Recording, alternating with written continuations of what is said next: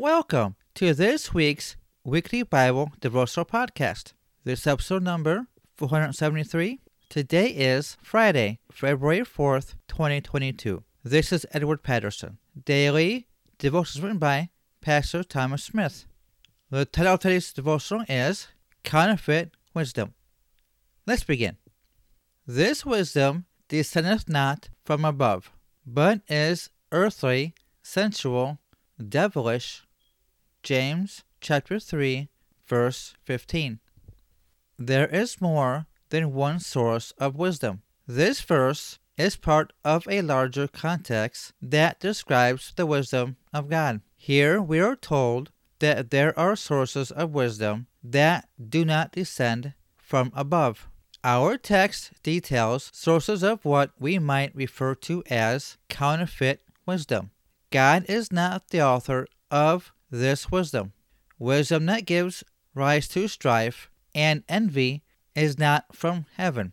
Wisdom that is prideful and quarrelsome did not originate from God. This counterfeit wisdom is earthly, sensual, and devilish. In looking at these three individual sources of counterfeit wisdom, we see that they answer to the three spiritual enemies of man: the world, the flesh, and the devil. We should beware of wisdom that is earthly. Wisdom that has its origin in this world is not godly wisdom. We could also call this worldly wisdom. Earthly wisdom has only this life in view, not life in the world to come.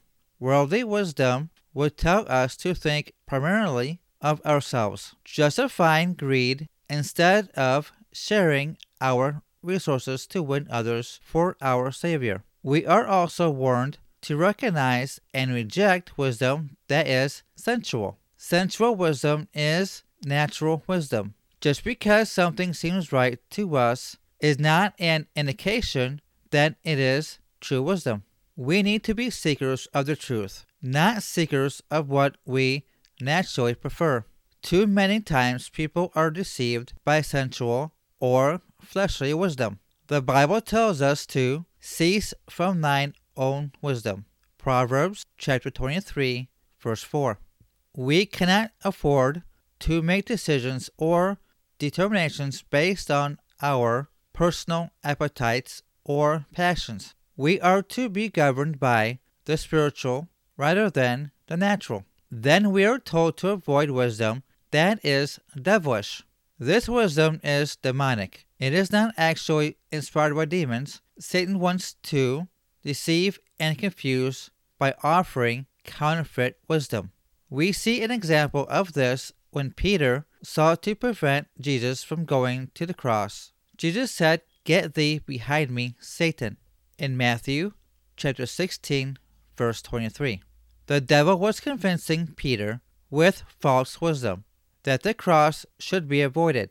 This directly contradicts God's true wisdom. The world, the flesh, and the devil offer wisdom, but it is not the true wisdom of God.